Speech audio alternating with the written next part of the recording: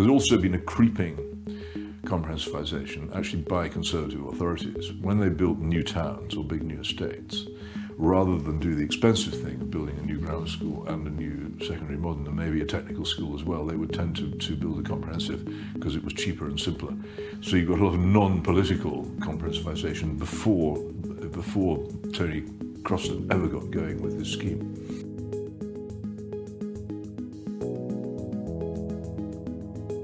Hello wherever you are, hello YouTubers, like and subscribe. This is Christopher Snowdon. You're watching another episode of The Swift Half with Snowdon, a half-hour YouTube show in which I talk to a person of interest. Not a person of interest in the Portuguese police sense, but an interesting person. And who could be more interesting than my guest this week? It is the Mail on Sunday columnist and Greenwich Mean Time appreciator, Peter Hitchens. Peter, an absolute joy to have you here. Good afternoon, as it still just about is. Indeed. Now, I want to talk to you. I haven't made it the morning yet. It's very bright in the morning, I'm finding these days. It always is. Peeks through the curtains and wakes me up just as I'm trying to have a line at 9:30. That's the trouble with you bourgeois bohemians. You can't stand the dawn. I want to talk to you about your latest book, which is, as you know, about the grammar schools. It's called Revolution Betrayed. I can't forget. Which you make a very pro-grammar school argument. I have ploughed in behind you on the critic, ever your wingman to yes, it was nice to see it. Largely defend your position. Yeah. But it is, as you say in the book, a very unpopular position. Well, it's unpopular. It's also doomed, alas. I don't think you could now actually reinstate academic selection in British state education. I think there are too many forces against it, and also it would be incredibly difficult to find people who are prepared to teach in schools of the kind which we've lost. I have always capable of doing it, I have to say. Yeah, I've always been a little bit on the fence about the issue because, as you know, the kind of evidence from the social sciences is not particularly favourable to your position. Well, I don't know. It depends what it is you're looking for evidence for. Well, a lot of the studies that come out looking specifically at this issue, they nearly always find that, you know, either the grammar schools don't give a better education, or they're bad for social mobility, or they're bad for inequality. And the instinctive feeling that a lot of people have that they are actually good for social mobility, because a lot of people who wouldn't have gone to primary schools. These are about the rump grammar schools, the tiny number of surviving. A lot of them are, schools. yeah. You very rarely see any studies of what it was like when we actually had about 1,300 in England and Wales and another quite large number in Scotland, when there was a national selective system. The rumps is irrelevant to my argument, because once you have a small minority of grammar schools, mainly concentrated in well-off areas, then they will be besieged by middle-class parents trying to avoid the colossal cost of private education. And they will be completely untypical of what grammar schools used to be like. It doesn't tell you anything. I'm interested in how they operated when we had a proper system. And in doing so, I have to concede, which is absolutely true, that the system as it was full of faults, incomplete, patchy, didn't really exist in some areas, was wholly inadequate in others, but nonetheless was preferable to what we have now. And you make an interesting argument in the book that one of the reasons the system became less popular was because of the baby boom. Absolutely beyond doubt. This was something everybody knew was coming. It was going to hit the secondary schools of the country in 1956, 57. It had gone through the primary schools like a tidal wave in the years before, overloading them and putting a strain on them. Everybody knew what was going to happen, and they did almost nothing about it. And so, of course, it became harder to get into grammar schools. The selection system became obviously more unjust because people who should have gone to grammar schools didn't get in. And so the system of selection became unpopular. The schools never did.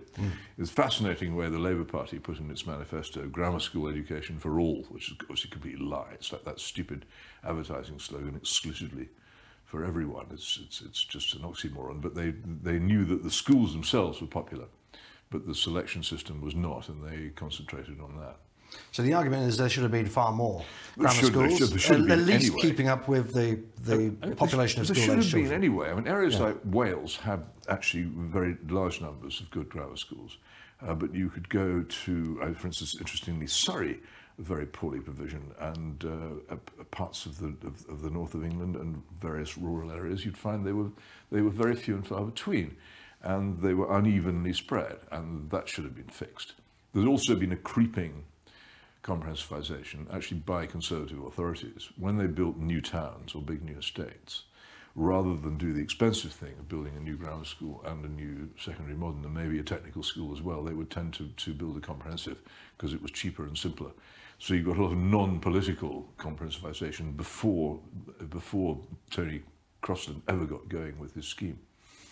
Now, one of the arguments I've heard from people who are not fanatically against grammar schools, but just feel it would, I think we would all agree it was imperfect, but I mean, one of the imperfections, which I think is valid, is it was the people who just missed out on the grammar schools were the ones who really suffered under the system. So the people who were going to go into an apprenticeship, were going to do into manual work, the secondary modern suited them pretty well. The grammar schools suited the more academically gifted kids very well.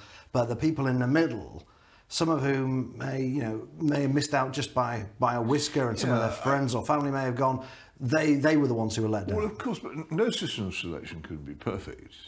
I would say certainly a system which was based on assessing whether you were capable of benefiting from a grammar school education on merit was better than National Offer Day when it's decided on the basis of your parents' income. But I'm not myself an enthusiast for the 11 plus. I think it was devised for good reasons. The people who devised it thought that they were going to try to overcome class prejudice, and it was specifically aimed at making sure that it did do that, and to some extent it did, but it had other great faults. The German system, where many of the Länder in Germany have grammar school equivalents, is of assessment anyway. I'll say it's not totally true that the marginal cases were slammed shut and that people were told forever that they couldn't go to grammar schools. There was quite a lot of reviewing, not as much as there should have been, but quite a lot of reviews at 13, by which people got into grammar schools at 13 who hadn't got in at 11. I would say 13 was probably a better age than... Why is that? Because people have developed more and it's still not too late. 15, 16, when the sixth form colleges select, is too late. By then, pretty much your life chances are settled. But up to 13, which of course is when the independent schools generally select, is a good age and probably better than 11. 11 wasn't chosen for any scientific reason. It was completely arbitrary. And where would these kids go when they're 11 and 12? If we selected at 13? Well, you have the prep schools going to 13? Just as the private prep schools continue to 13, there's no reason why primary schools couldn't do so. But I can see. Now a lot of very successful private primary schools called prep schools operate till 13. I don't see its difficulty. Okay.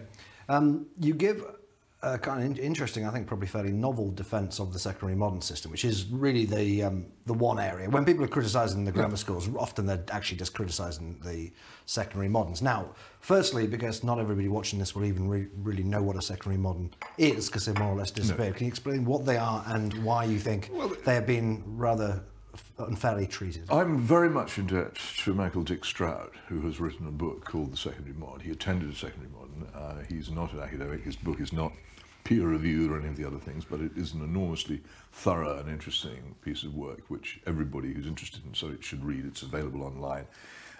You should read it if you're interested. The secondary moderns were, in many cases, the old elementary schools transformed by name and no more. It was badge engineering. They didn't have any idea of what they were for the first 9 years or so of their existence. Which would be from when, 1944? Well, 1944, when I suppose really they came into existence in 45, because the Act was passed in 44. They were initially prevented from putting their pupils through public examinations at all. It was ridiculous. They were told they could not do it, and so there was no structure to their teaching. The whole idea was a kind of almost sort of 1960s lefty idea that they should be free to do what they wanted to do. And it was a disaster. And an awful lot of secondary modern heads and teachers decided that they would try and overcome this. And by the early 50s, they were increasingly either breaking this rule or being allowed by local authorities to break it. And they had begun to start taking public exams. And the longer Which were mainly CSEs, no, the CSE was devised a lot later. They would put their pupils through O levels, and later on, to some extent through A levels, or they would send pupils across to nearby grammar schools to finish A level courses. But Stroud himself, and he's by no means alone, got, I think, as a physicist, got into, I think it's the University of Sussex from his secondary modern in northeast London. And this wasn't that uncommon. Some of them were actually getting their pupils into university by the end. And this was partly a result of the bulge, where large numbers of pupils who would normally have gone to grammar schools were going to secondary moderns. They're very much maligned. There were some bad secondary moderns, just as there were some bad grammar schools, no doubt of it at all. But I'm by no means convinced, after looking at Stroud's book, that the general view that they were all hideous slums where nobody learned anything can be sustained. And as he rightly points out, this was the sort of school that most people in Britain went to between 1945 and 1965. And was this an era of particularly serious illiteracy, innumeracy, or bad behaviour? I would say the chances are, if you could do a direct comparison, if you TARDIS yourself back and do a direct comparison between secondary moderns and many of the current comprehensives, the secondary moderns would come out on top. What was the system like pre-war? I don't really know anything about. Well, this is the problem. With pre-war, there really wasn't any national system in England. The leaving age was 14. State secondary education, yeah. And it was, I think it may even have been 13 for part of that period, but there was no proper system of national secondary education. There were patches where it existed. There were semi-selective schools called central schools in some areas, which were sort of halfway to being grammar schools. The grammar schools themselves were private schools, but local private schools. They have exactly the same roots as the so-called public schools. Eton College's original charter, I think, describes it as a grammar school, but the big Clarendon public schools, which grew up in the 19th century, from the Rugby example and everything else, did so by taking in boarders. And that's what separated them from the grammar schools, which were local day schools of high quality, which the middle class pretty much sent their children to. And then suddenly these very good schools, often with centuries of tradition, were open to anybody who could pass an exam. So that was the big change in 44, that there was a national secondary education system. If you could pass the 11 plus, you could go to a grammar school. Otherwise, you would go to a secondary modern school. These were the first national secondary schools in England. Scotland and Wales had had a different history, but in England we hadn't had a proper national secondary system. Okay, that's interesting. So it's fascinating. Why did those grammar schools? Shocking too. Obviously, a lot of those grammar schools could have stayed private if they wanted to. Well, I think a lot of them have been giving quite large numbers of scholarships before the war. There had been a system under which they had done so, and they welcomed the pupils who came to them through scholarships. But then what then happened, of course, was that they basically all their budgets and everything else became the responsibility of local authorities, and they were relieved of all that, and they could just concentrate on education. Right. It was great for them, and also they had higher quality of pupils, because instead of just taking people who could pay, right, they were taking people who were good. So what would be the situation? Someone in Ripon, for example, I went to Ripon Grammar School. In 1935, they don't either have the money or pass the test. There was a test then, right? Or was it just a matter of paying? There were scholarships. I mean, how people were assessed for scholarships would vary, because everything was intensely local. But you can't get into... I don't know what the case was in Ripon. I could tell you, for instance, in County Durham, which was one of the first wholly controlled Labour local authorities, they built grammar schools in the pre-war era. In that era, they did in the 20s and 30s what the rest of the country did in the 40s. They opened grammar schools. Quite a lot of Labour local authorities were doing this before the Second World War. They were opening. But they were private too. No, they were funded by run by local authorities, and most of the places in them were free to. I think I'm not sure about this. It may be that if you wanted to pay for a place in a grammar school in County Durham before the war, you could do so. But as far as I know, they were pretty much university for the sons and daughters of coal miners. Right. And that's what they were for. And if you couldn't get, they were very proud of them too. Where would you generally end up? Well, then the elementary schools ended at 13 or 14, depending, and then you went to work. Oh, right. Or, as I say, in some cities there were these hybrid central schools, which went a bit further than the elementary schools, but there was no national system of state secondary education. Okay. Just didn't exist. There were patches, but I couldn't tell you exactly what the case would be in Britain, because I don't know. I was just using it as an example. Depending on where you live, quite possibly there would be no national state secondary educational provision. Right. And then we get to the 1944 Act, Suddenly everybody has to stay at school until they're 16. Yep. And therefore you need a lot more schools, and the solution 50, was... I think, at that stage. I was 50. I think I get terribly confused. I think you might be about right. This, the state school, the school leaving age goes up and up and up and up, and it's proclaimed as going up, and then it's delayed. I'm very bad at the dates of this, but it's I think it was it must have been 15, because I left school at 15 myself. Oh, right.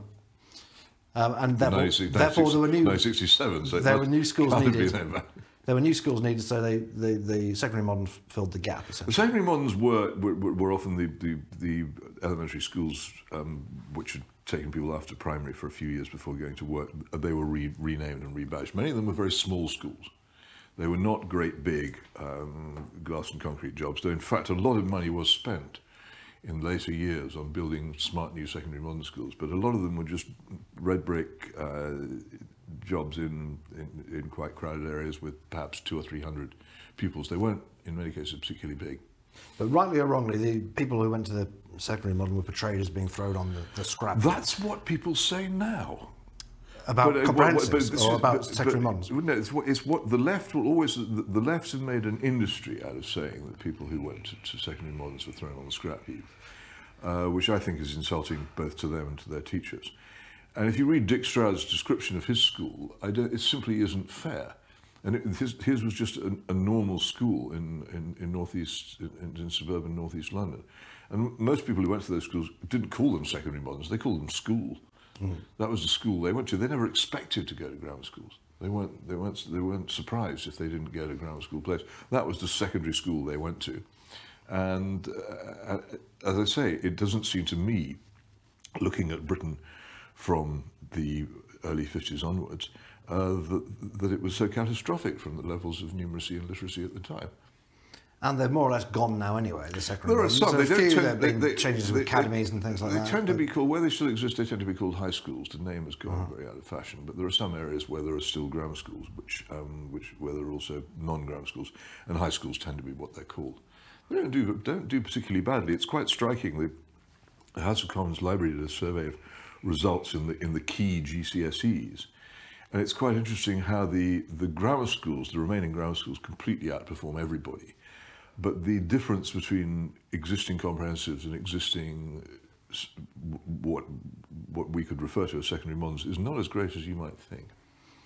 But the vast majority of people who don't go to grammar schools go to comprehensives now, and the comprehensives were brought in, as you say, to give a grammar school education to everybody. As claimed. And yet, people who oppose grammar schools will still say that people who don't get into grammar schools are thrown on the scrap heap. In other words, the comprehensive system now is also the scrap heap, but they want to send everybody to comprehensive. Well, they maintain that comprehensive education has been a success, that it's given huge numbers of people, the argument tends to be it's given huge numbers of people qualifications they would never previously have had. They say that it's led to huge numbers of people going to university who would never previously gone to university. These claims are absolutely true on paper. But they're much as the claims of somebody living in a village in Zimbabwe who says he's a multi-billionaire. That he has a lot of Zimbabwe dollars, but they don't buy anything. The qualifications which are offered by these schools don't begin to compare with the exams which used to be taken before the reform. And the universities which they go to don't, in my view, begin to compare to the universities which existed before university expansion. So what's actually been achieved has been a huge inflation of the educational currency, which makes it almost impossible to make comparisons between then and now. Some comprehensives are much better than others, just as some grammar schools were better than others and some secondary moderns are better than others. It's in the nature of institutions that they vary. But the general level of education has, in my view, fallen, and the key measure of this has to be the GCE O-level, which after the introduction of comprehensive schools had to be, first of all, severely watered down. So the grades had to be altered to make failing grades into passing grades and to generally give people results which looked better than they would previously have been. And then eventually abolished entirely and replaced by the GCSE, which is a wholly different examination. Mm-hmm. And in fact is a comprehensive examination designed for, in my view, a low standard of school. And you argue in the book, and I found this very interesting, that this grade inflation, making the exams easier, along with the abolition of the grammar schools, was a huge benefit to the private school system. It wasn't a benefit to them, but it enabled them to sell themselves. A lot of the private schools in the era, if you read Anthony Sampson's Anatomies of Britain, the series of books that he wrote in the early 60s, they go on and on about how grammar school pupils are storming everything, the academic world. They're taking all the places in Oxford and Cambridge. They're becoming the officers in the armed services. They're becoming prominent in the civil service. They're completely supplanting the private schools. And at that time, I think, is it Burley, one of the big public school headmasters, said at the time that if the grammar school revolution had continued, a huge number of the private fee charging schools would have been put out of business. People would simply have seen no reason to spend money on sending their children to these schools. They weren't that good in many cases, and they were expensive, and they were being outperformed by state grammar schools, so why bother? But when the grammar schools went, it was a huge shot in the arm to the fee-charging schools, because parents very rapidly discovered that the state comprehensives were not very good in many cases, and the easiest way out of this, if they had any money, was to pay, and they did in large numbers.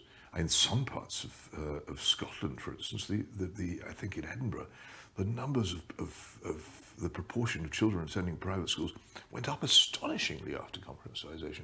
London as well, I think, has quite a high level. Wherever there are rich people concentrated, the numbers are high. But the schools can get away with murder because if you're taking comprehensive examinations and you have strong parental backing, small classes, high levels of discipline, Oxbridge-educated teachers, you'll just pull down good results all the time without any effort, and it'll look great even when it isn't particularly good. So they can basically paddle along and still look wonderful. I think their standards are much lower than they were in the middle 60s because the grammar schools as they were kept them honest. What's been the response from educationalists to your book? Very little. I mean, by and large, my book has been ignored as all my books are, by almost everybody. So I don't really know. I imagine ignoral is the main response I get to anything I do. Don't get reviewed.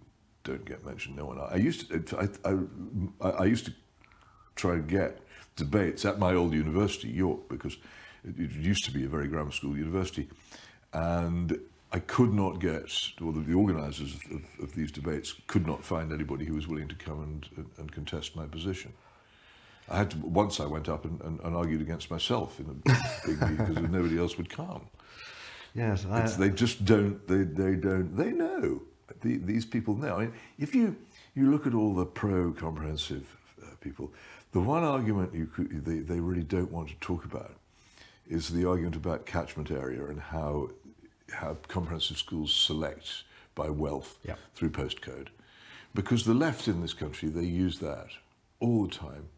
There are schools in North London with tiny catchment areas in which it costs huge amounts of money to buy houses, and they're full of left-wing people who want good, ostensibly comprehensive, but in fact selective education to their children. Yes, I mean they know this. They know it's true, and it's at the heart of everything that they do and say. And you'll find they will attack parents for spending fees, and they'll attack various other tricks for making schools in effect selective. But that one they'll stay silent over. I mean, there are only 166 grammar schools left. There's no prospect of any more being built. Well, it's illegal to open new ones. You can't under the Blanket Act. It is actually illegal to open any new ones. And according to various academics, they don't provide a better education anyway. So why? This is my question, and the question you ask in the book is: why are these people so fervently against? Why do they care so much about this relative handful of schools? I think it's you must know people like this. The people who can't admit they made a mistake. So you're with a friend and you're in Newcastle upon Tyne. He suggested you drive down together to London because it'll be cheaper in Pleasant. You can chat as you go. And after about 3 or 4 hours of driving, you realise you're halfway to Aberdeen, and you say to him, "Sorry, Fred, or whatever his name, the signs on they will say Aberdeen. We're going to London." And if Fred is a normal human being, he says, you know, you're absolutely right. And he'll pull in and find a place to turn around and go the other way. But the left in this country, if they were driving your car, they'd say, no, you're wrong. We're carrying on this way. They'll drive you to Aberdeen rather than admit that they've taken a wrong turning. And that's what they will not admit to a mistake. There are so many areas of public policy in which the left made major mistakes in the 1950s and 1960s, which on their own terms have turned out to be errors, and they will not admit it. You think that's the main reason driving? I think it's a powerful reason, yes, an unwillingness to admit a mistake. You use the word egalitarian in the subtitle of your book. You don't think it's just fueled by this rampant kind of sense of egalitarianism? On its own terms, it has not been egalitarian. No, but they think absolutely. This country is more divided in educational terms by money than it has ever been. The selection for comprehensives is done by parental wealth and a certain amount of feigned religion, but basically by methods which no one can support. Would you say that your book is at least partially a kind of Marxist analysis of this? Well, everything I do is partially a Marxist analysis because I had a Marxist-Leninist education, and I always felt I benefited from it. It gives you a clearer idea of how the world works and a more honest one, I think, than a lot of other analyses, and I've never regretted having it. It doesn't mean I am actually a Marxist-Leninist. No. I think it's fairly plain to any keen observer. What do you think? What do you think Marx got most right? He was a very good journalist. That's what he got most right. He could be a beautiful satirical writer if he wanted to. I think that doesn't say a lot for his political philosophy. It doesn't, does it? Best thing was his journalism. A lot of the things which I used to think were mockable in what he said, his claim that capitalism would inevitably lead to the immiseration of the proletariat and conditions would get worse and worse and worse, seemed to me for most of my life to be insupportable bilge. But looking at the world now, I begin to wonder whether he wasn't in the long term onto something. And also looking at various other political and economic things, particularly the influence of the American military-industrial complex over foreign policy, you do sometimes wonder whether it isn't actually just as crude as the Marxists used to say it was. It's like an Eric Ambler thriller sometimes. When you look and see how the amount of money spent by the American arms industry on lobbying for NATO expansion, it's astonishing. But Marx, as I say, was a great critical journalist and an entertaining and witty critic of society as it was, beyond doubt. Whether he had any serious ideas about what to do next is in dispute. Lenin had very serious ideas about what to do next, but those have, it seems to me, been exploded in practice. The Leninist experiment has just completely and utterly gone wrong, and that's what happened in 1968. The realization in the Soviet Empire and among the Western left that was over, which then 21 years later in 1989 took solid form in the collapse of the whole thing. What do you think Margaret Thatcher got most right? I'm not an admirer of I know you're not.